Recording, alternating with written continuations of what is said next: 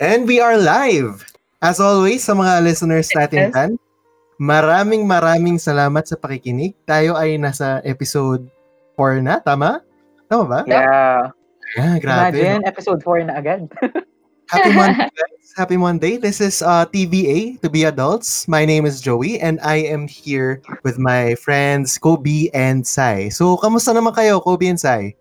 Hi guys, grabe. Hi friends, happy Monday. Happy Monday. So Ako, Sai, ako ba? Ikaw, go. Hindi ako. Sige. Gusto ko yung hindi pa rin tayo nagkakasundo kasi. Oo nga eh. Paano ba yung sequence natin ng high-low? I brought Ganda. Ganda is my dog. To the vet this weekend to get vaccinated. Woohoo. Kaya kamusta kayo? Parang na-mention ko lang before na I reconnected with my passion. Pero right now, I'm just so happy na natutuloy ko siya. So like consistently. So yun, Nice. very active na yung panonood ko ng films and like reviewing those films on Letterboxd. And apart from that, ang saya lang sa feeling na I get to enjoy like new artists, up-and-coming artists, even though we're amidst this pandemic. So yun lang, that's from my end. Ikaw, Papi Jojo? Ako naman, nag-sign up ako sa basic Korean classes. Annyeonghaseyo. So yan, nag-sign up na ako kasi nag-start ako last year, Duolingo lang. Duolingo. Parang lang papalipas na oras. Yung Duolingo kasi sa simula maganda siya, pero as time goes by, parang hindi na siya maganda kasi hindi ganun ka-accurate yung grammar niya, ganun. So yan, parang ngayon nag-commit talaga. Okay, sige. Pero yung first day kasi, nag-on-the-spot question sa amin si Song Seng Nim, yung teacher namin, kung bakit daw namin gusto mag-aral lang ng Korean. Ako naman, parang joke time lang, hindi naman definitive reason ko yung Blackpink. I guess siguro gusto ko lang mag-aral and to learn new things, ganun. Pero I don't know how to say that without sounding disinterested. I don't know if that makes sense. For the longest time, never ako naka-feel ng panic kasi ako, oh shit, ba't ko nga ba gustong, na-question ko yung sarili ko, parang nagkaroon ako ng existential crisis, no? Ba't ko nga ba gustong, pumunta dito sa class niya? Parang yung ganung same level of panic na ang huli kong experience is yung first job interview ko. Talagang nagpanic ako. Yung ganung level of panic na even though I'm trying to calm myself down, parang, oh shit. War flashbacks. Tapos, parang, war flashbacks talaga. So, in hindsight, parang, lang naman to? Like, introduction lang naman. Ba't ako kinakabahan? Pero at that time, parang, naalala ko talaga nung first time kong mag-apply. Kasi parang ganun na ganun yung feeling na may jitters ka and you don't know what to do, ganun, no? So, yeah, I guess i-connect ko na dito. Ito yung topic for this week is about your first job interviews. Or, yung mga job interviews siguro na nagpatatak sa isipan ninyo na sa tingin nyo na memorable siya, na hindi nyo malilimutan. Sino? Ikaw ba muna, Sai? Ikaw naman, Kobe. Mag-switch naman? tayo Okay, para sige. meron na tayong system. Ikaw naman. Nung sinasabi pa lang ni Joey yung topic, sabi ko, oh my God, ito na. Ang daming parang mga core memories na na-unlock kung sinabi niya yung first job interview. So yun, sige. Syempre, di ko na lang sabihin yung company. But this first job interview, syempre first nga. There are so many things that my college at least has prepared me for. I have an HR class, and on top of that, I also have organizations na piniprepare yung mga penultimate students or like graduating students in terms of like the job interview, how to answer certain questions. So I feel prepared. But going to my first interview, I was alone, of course. Wala nang parents sa kasama. You could really feel that, oh my God, I'm starting to adult. So yun, when I entered the company, so syempre job interview na, so umakyat na ako doon sa may floor, and then I was waiting in the waiting area, and my schedule is 3 p.m. and then 2:50 na that time, tapos parang hindi na ako nagre-review ng mga notes ko. Syempre first time ko, so I had some talking points in terms of like the different, kasi minsan 'di ba may mga staple na tinatanong. Tapos during that time 4 p.m. na, guys. Tapos parang wala pa, hindi pa ako ina-attendan nung nung HR. Tapos I was texting her kasi parang sa BGC yun, tapos sa QC pa ako. Tapos parang, alam mo yung gagabihin na and stuff. So, ayun, parang kinabahan ako na parang my expectation kasi of like the corporate before I went to the interview is like they're really on the dot, and kunyari pag sabi 3 p.m. 2:50 nandun na sila. So like alam mo yun, I was that Boy Scout kumbaga in the corporate world during that time. And parang nung time na yun, nung bumabandang 4:30 na, ang tagal guys. Kasi yung kaba ko, naging it switched to this feeling of hindi disgust, but like I'll just do this for the sake of doing this. Tapos parang naging brave ako, parang because of that circumstance. But nung mga 4:35 na, ito na, tinawag na ako finally ni HR, and sinabi niya na meron lang daw mga sumingit na mga other people sa schedule kaya na late. So like, okay, understandable. So my first interview, it went well. And I answered the questions naman. I think I'm okay naman during that time. And dahil nagustuhan ako ng HR, dapat after that interview, I was supposed to be scheduled like the next week for like the next round of interview. Kasi usually, di ba, in the interview, may 3 layers yan. So, the HR, next is your, kumbaga, future director, and maybe the last is the marketing director, at least in my case. So, parang pinawait niya ako na, maybe you could stay in our CAF and wait for your next interview. Kasi parang okay na daw ako, parang finast track, ganun. And then, so I waited. And good thing meron namang juice dun sa may free drinks dun sa may cafeteria. So that's fine. But like it's 6 p.m. So tapos yung interview ko around 5. And then I waited for another hour. So mga 6 p.m. na noon. I got to be interviewed by like my quote-unquote teacher boss. And luckily, nagustuhan niya rin ako. And during that time kasi I was handling a student-run advertising agency, I was able to pitch it pa nga offhand to her. Tapos parang sabi, you could give me the email. So like, alam mo yan, naging two-pronged. I was hitting 2 birds with 1 stone, and I felt like I was doing really well during that time. And then that day, I came home very happy, and I felt like, oh my God, this is my first interview. If I could be able to do that, I could be able to do it in my other job interview. So yun, I was this happy guy. So ito na yung build-up, no? Nandito na tayo sa papunta na tayo sa parang na-sense ko na hindi pa tapos yung story. Parang hindi pa puntang conflict. Quick na lang. So, ito na. This is my final interview, and this is gonna make or break if I'm gonna get the job. And then, ito na. This is the marketing director. And one thing that I did, ayoko kasi maging complacent in any interview. So, I prepared, I searched who this marketing director is, what she's all about. Pero hindi naman hardcore stalking. So, yun, in my interview, I think nasabi ko na rin to in the previous episode natin sa podcast, it didn't go well. Primarily because I prepared for templated questions, but I didn't prepare on what if these templated questions were meant to disarm you or were meant to make you unprepared. So let's say, for example, the usual question of what is your strength? Na-shift yung question into something situational. It's situational, but you're supposed to still say your strength. Parang, when's the last time that you were able to lead the team effectively? Diba? Parang, it's not the same question, but it's situational. But it all boils down to what is your strength that made you lead that team effectively. So, the flow of the questions were nothing doon sa list na pre-prepare ko. So, na-disarm talaga ako during that time na parang lahat ng pre-prepare ko napunta sa wala. And it's my very first na parang nagustuhan ako ng first 2 interviewers, and then dito sa last, parang hindi ako nagustuhan. So, I was thinking a lot of things, and it really made a mark in my mind during that time. Kasi what that taught me is that you could prepare for a lot of things, but that could only do so much. So, what you should prepare for, at least in the succeeding interviews that I've been in, is to prepare your experiences and to prepare your resume. Kasi if you know your experiences well, no matter what the question is, no matter if hindi mo siya na-prepare or no matter kung hindi familiar yung question, if you're really familiar with your experiences, you could be able to answer the question well. So, yun yung pinaka-tumatak sa akin kasi the questions are pretty much easy. Pero during that time, I prepared for the templated questions. And I have talking points to those templated questions, but I didn't prepare for like the expansive experience that I had in college na dapat naging bala ko or naging armas ko when I went to that interview. So, yun, naging scarring siya in a way Kasi parang I thought na parang baka may masamang tinapay lang tong HR sa akin, baka ayaw niya sa akin and whatnot. But like looking at it, or like in hindsight, napag-isip ko na, maybe it's about my preparation. Maybe it's about how I prepared for the interview and how I tackled it.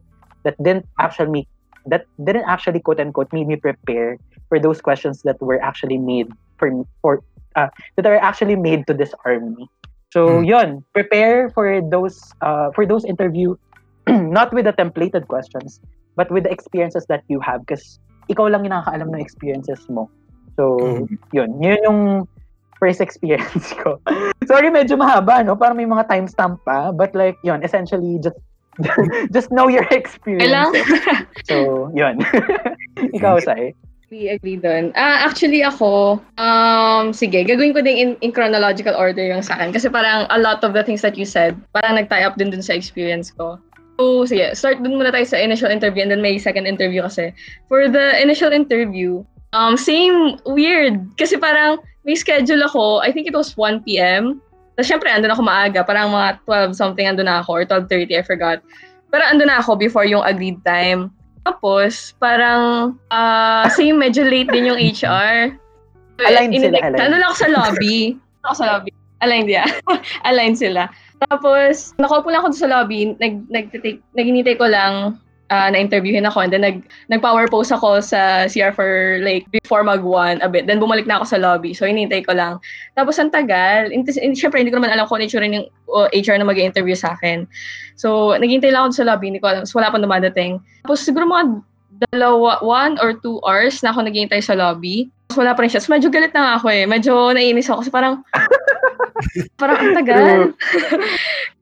Yung parang kinakabahan ka kasi nga mag-i-interview ka. So it's a mix of emotions na kinakabahan ka, tapos medyo bored, tapos medyo naiinis ka na. So, ando na ako sa point na muntik na ako umalis. Mga few short minutes away na lang ako from leaving. And then biglang natawag ako from the lobby, and then dinala ako ng HR dun sa room, saan nag-meet kami. Pero during the interview, I forgot if she apologized. I think nag-apologize naman siya. Pero I didn't take it out on her. Kumbaga yung emotions na nagbo-boil sa akin nung nasa lobby ako, hindi ko nilabas sa kanya. I was still very professional during the interview. I answered all her questions. So I kept my composure. Or so I thought. Yun. So after ng interview, so tapos na umuwi na ako. Hindi naman ako nag-second interview that same day. Pero na bigyan ako ng second interview or panel interview. And then I did a panel interview, and so I was hired. And then yay! And then I spoke to this same HR person mga after I got hired. Parang nag-uusap lang kami, I forgot why. And then parang ni-recount lang namin yung moment na yon na in-interview niya ako. And apparently, nung day na yon pala, yung day na na-interview niya ako, ang naaalala niya lang specifically about me is that I looked bored daw. Time na nasa lobby ako. Kasi friend, 2 oras ako naghihintay doon sa lobby. Parang, yung parang sabi niya sa akin na parang, yun lang yung one thing na naalala niya from her interview with me. I don't know, I think I have some good points, good qualities on. Pero yun yung naalala niya sa akin na nasa lobby daw ako. Describe niya sa akin, and in my head, hindi ko siya naisip na parang, nung time kasi naghihintay ako sa lobby, parang naka-slouch a bit. Alam niyo kunwari, nakasandal ka sa upuan. Tapos, yung parang, naka-rest yung head ko sa top ng upuan, and then yung pagkakaupo ko was medyo off na ako ng seat a little bit. Medyo gano'n. Na parang, parang gano'n. Parang nakahiga ako, na mukha daw akong bored. At that time, hindi ko siya naisip na gano'n yung posture ko or something, or na hindi ako gano'n ka-compose as I thought. Kasi siguro, a part of the panic. And anyway, she remembered me because of that, and yun lang, parang, I guess lesson of the story is, parang keep your composure from the moment you step into the building. Maybe don't, kasi I got a panel interview, so I don't know. Naalala niya ako because of it, so yun. Pero yung panel interview ko naman, ito naman yung related dun sa kinakwento ni Kobe about yung preparation. What I do in interviews kasi is, as nag-gather din ako ng a lot of the common interview questions. Actually, hindi siya something na interview question I have a specific answer eh. Ang strategy ko was to gather up yung experiences ko, like yung sa experience, yung kuneta ni Kobe kanina. So meron akong, I think, 2 to 3. Sorry, ang tagal ko na hindi nag-interview. Pero I have 2 to 3 mga like stories or na experiences that I have from either my previous job or org stuff nung undergrad. Anyway, I have those stories lock and loaded. Pero parang it's a good, unique story that happened to me in real life. But it shows yung strengths na parang di mo nga directly sinasabi na ito yung strength ko. Meron akong attention to detail, punctuality, fast learner, independence, etc. But from the story na kinuwento ko, yun yung mapipick up ni interviewer.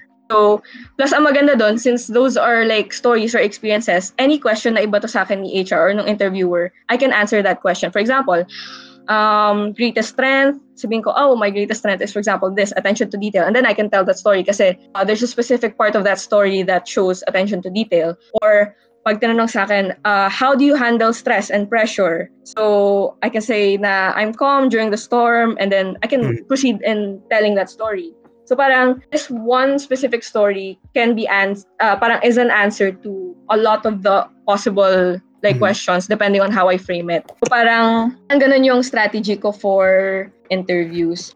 Sorry, may one person sa office kung saan ako nag-work ngayon, nandun siya nung day of my panel interview. And ilang months na ba ako sa company? Mga 20 months. Pero alam ko, yun yung one thing na alala niya sa akin, yung story na yun. I found out na parang nakwento niya din ata to someone else in the office na wala nung panel interview ko. So parang, okay, yun yung tingin sa akin ng person na yun because nakwento siya nung other person na kasama sa panel interview. So parang mayroon akong ganung character like within the office kasi based dun sa experience na nakinuwento ko. So anyway, ayun lang. Yun yung strategy ko to prepare for interviews. And I have mga two or three specific experiences. And also, na-mention ko na din to last time, frame your answers in star format. So yeah. Yes. I think it sends a clear message kasi. Na parang may specific result. Yeah. With the actions that you did. Wait lang. May add lang ako doon sa sinabi ni Sai. Parang ang napipick up ko is you're always telling stories. And I think I'd like to emphasize on that na parang star format could actually help you craft effective storytelling or effective stories because the star format nililay down mo yung situation and the task to the HR which might not know what you're actually doing in, let's say, that line item in your resume. So the situation and task could actually lay down the groundwork in terms of like, ano ba tong role na to? Or ano ba yung ginagawa niya? And then the action is what you actually did, and the results, ano yung parang KPIs that you have reached. So it's one way to tell an effective story. Yun. Just want to emphasize on that. No, so you star one of the many methods lang na pwede mong gamitin. And it just so happens kasi na yung star format kasi it lays down pretty much the entire story. You have to realize kasi na kapag nagkukwento ka ng experiences mo sa HR, hindi nila alam yung buong kwento. Ikaw alam mo. Para madala mo siya dun sa same plane of experience mo, kailangan mong i-break down or i-lay down mo na lahat ng kwento. So there has to be a structure lang. When you tell your experiences, there has to be a structure. Say for example, star format. So, sa akin naman, sige na-pressure ako actually nung nagkwento kayo ng chronological order. Just a quick summary lang. Kasi I've had 3 interviews before ako ma-interview dun sa kung saan ako nagtatrabaho right now. So, pero let's just recap muna kung ano nangyari sa akin before. So, kwento ko sa inyo nung previous episodes na parang nag-mass send ako ng resume. From 150 plus, I think. So, yung first job interview ko talaga is that nag-prepare din talaga ako. Tulad ni Kobe, gaya na sabi ni Kobe na para siyang Boy Scout nun. Ako din, binigyan ako actually ng dad ko ng book. It's called 101 Great Answers to the Toughest Interview Questions by Ron. Supportive naman yung dad ko. Binigyan niya ako.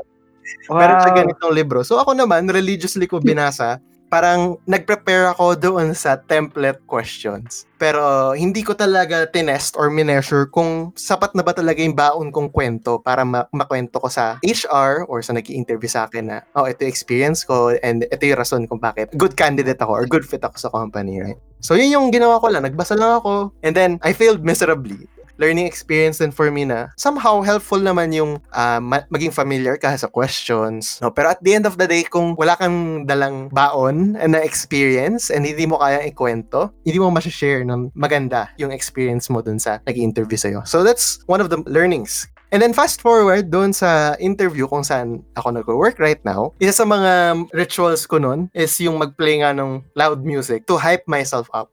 Kasi medyo may jitters, kinakabahan ako, pinagpapawisan ako, gano'n. So in order to counter that, like I have to blast music lang talaga sa tenga ko para to hype myself up and to forget na kinakabahan ako, gano'n. Pinapatugtog ko lang yung music na yon, nakaupo lang ako sa lobby, and then, ayun nga, tinawag naman ako ng HR for interview. Ang ganda ng HR na mag-i-interview sa akin.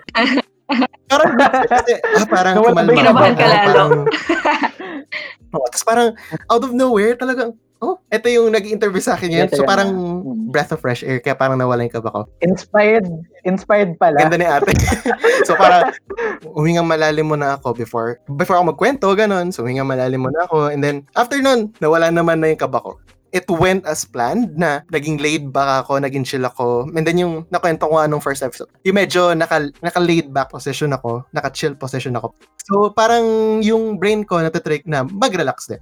So yun, tinanong ako ng mga questions, and this time around, may baon na akong maraming kwento. So yung first question niya sa akin that shocked me is, tell me a little bit about yourself.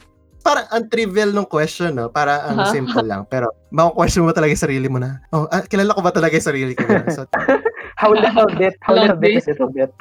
How little bit, right? So parang ako, parang na-question ko yung sarili ko, kilala ko ba talaga yung sarili ko? Pero, I snapped out of it. And then, I focused. So, humingang malalim muna ako. Every time na nakakaramdam ako ng panic, talagang humihingang malalim muna ako. I try to calm my senses muna. And then, tapos kunento ko yung kung saan ako nanggaling na school, kung ano yung experiences ko na sa tingin ko ay makakatulong sa work, kung ano yung magiging contribution ko sa work.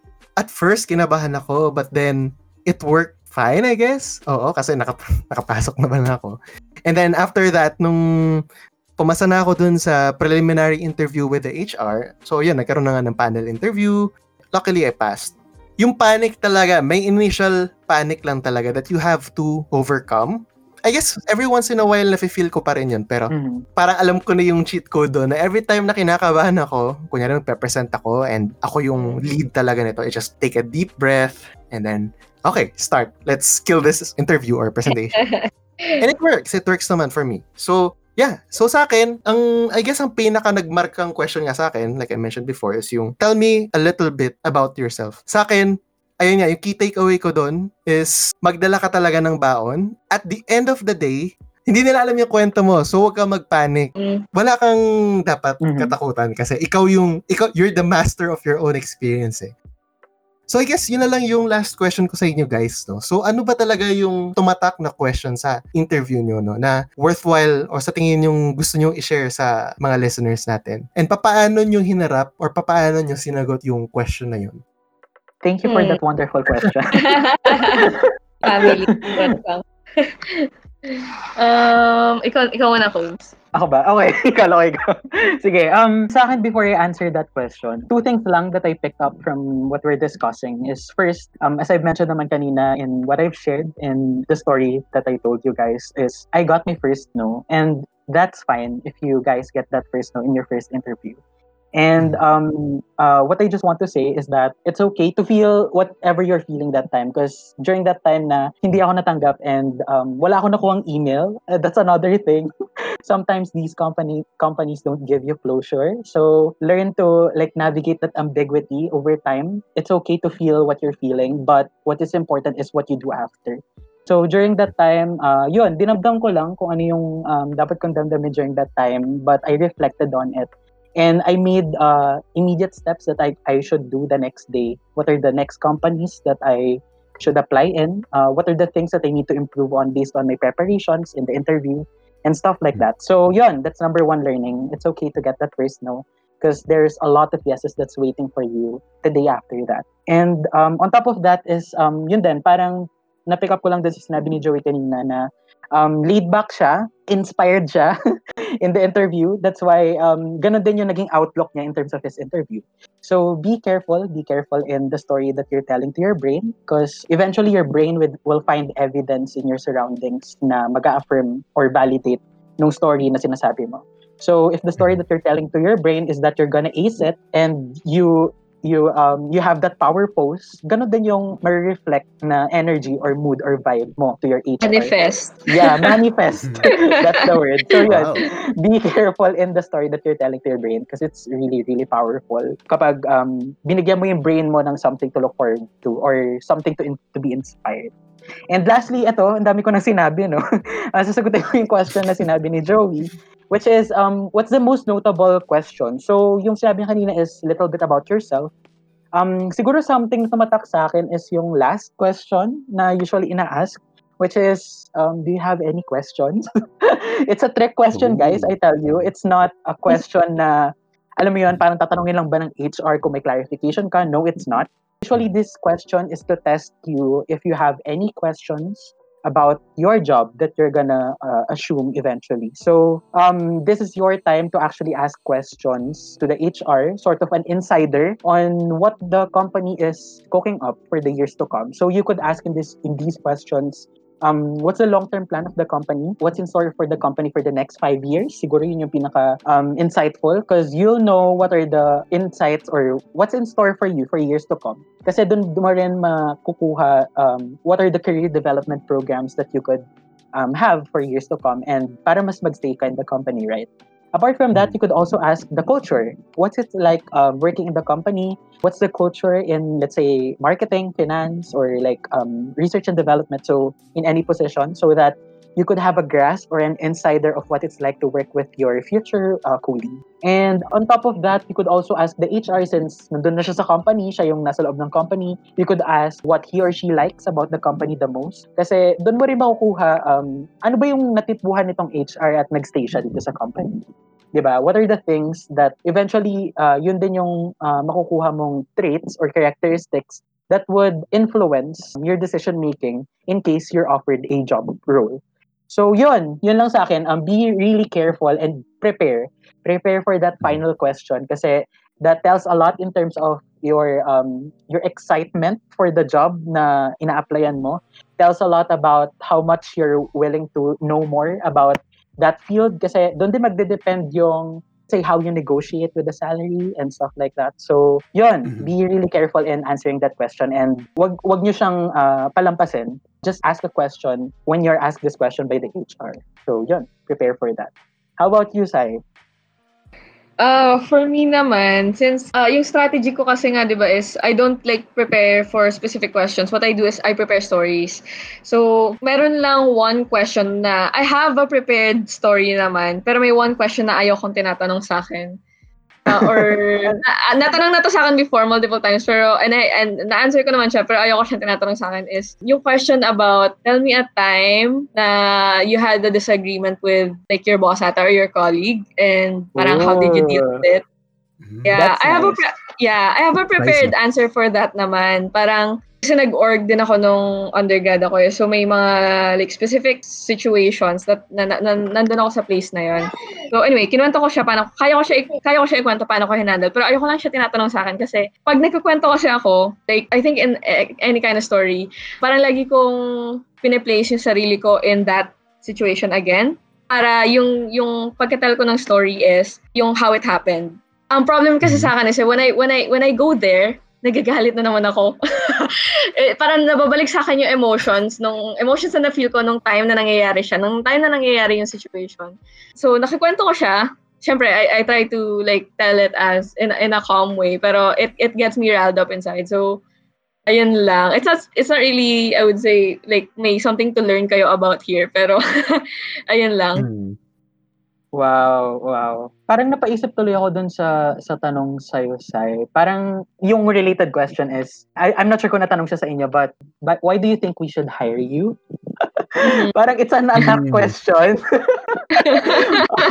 on my end. Pero parang, siguro eventually you guys, the listeners, would get this question. Pero The way to attack this question is first, don't be scared. It's not an attack.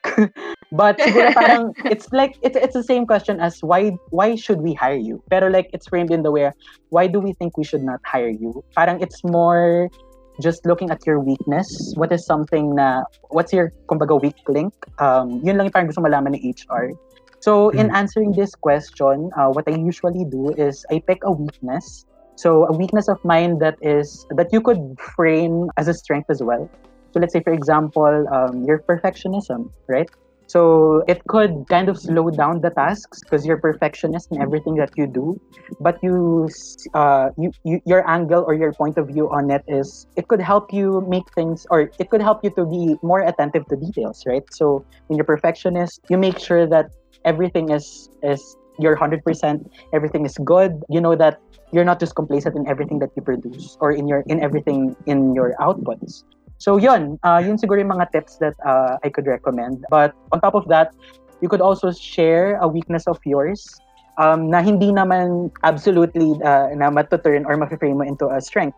You could also share a weakness, to be honest with your weakness, but also tell what are the immediate steps or what are the next steps that you're doing to kind of tone down that weakness to turn it into strength eventually. So you could also use that angle or use that route. So number one, show your weakness, but you could also frame it as a strength, or the other route, which is to honestly tell your weakness, but also tell how you're working on it moving forward. So, yeah, agree. Yun. So, ayun, yun talaga yung key takeaway doon sa sinabi ni Kobe. I agree din na yung when a person asks you na kung ano yung weakness mo or why shouldn't we hire you, you have to strike a balance between, addressing your weakness then, but at the same time, tell the interviewer that you're doing something to improve that weakness. Speaking of that question kasi, naalala ko lang yung nakita kong topic about that. Pagka nagtanong na, what is your weakness? Huwag mo lalokohin yung interviewer kasi alam nila when you're lying. So you have to be genuine about it. You have to acknowledge na, every one of us has our own weaknesses, right? Pero we're doing our best to make things right. Yun yung nagmamatter doon, na acknowledge your weaknesses and na you're doing something about it para maging better ka as a person. Yep. So there. Yun na ang ating key takeaways about our first interview experience and yung mga questions na talagang tumatak sa isipan natin. So, if you like this episode, don't forget to follow us on Spotify, Google Podcasts, and Castbox so you never miss out on any of our new episodes released weekly, Mondays at 6 p.m. Feel free to also share your questions or topics that you'd like us to talk about. DM us on our socials, FB, Twitter, and IG at TBAdults. So that's TBADULTS.